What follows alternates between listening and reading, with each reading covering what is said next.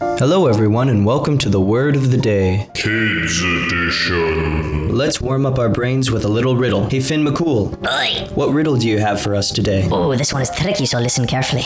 Can a kangaroo jump higher than the Empire State Building? I'm gonna think about this. I think I know the answer.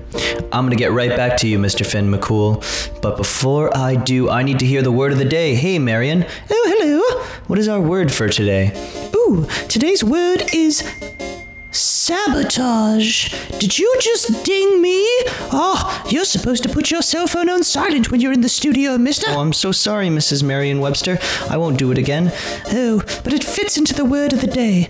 Sabotage is a verb, and it means to deliberately destroy, damage, or obstruct.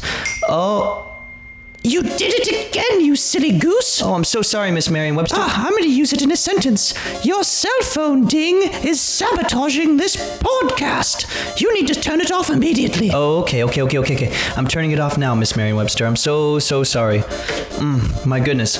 Well, I think I understand the word sabotage now. Yes, you do. So let's move on to the answer to the riddle of the day, which was, if I'm not mistaken, can a kangaroo jump higher than the Empire State Building? Is that right, Mr. Finn McCool? Oh, yes, that's right. If you can figure this out, I'll be very impressed. Well, I already have, mister. A kangaroo cannot jump higher than the Empire State Building because the Empire State Building can't jump. Oh, you got it and you listened carefully.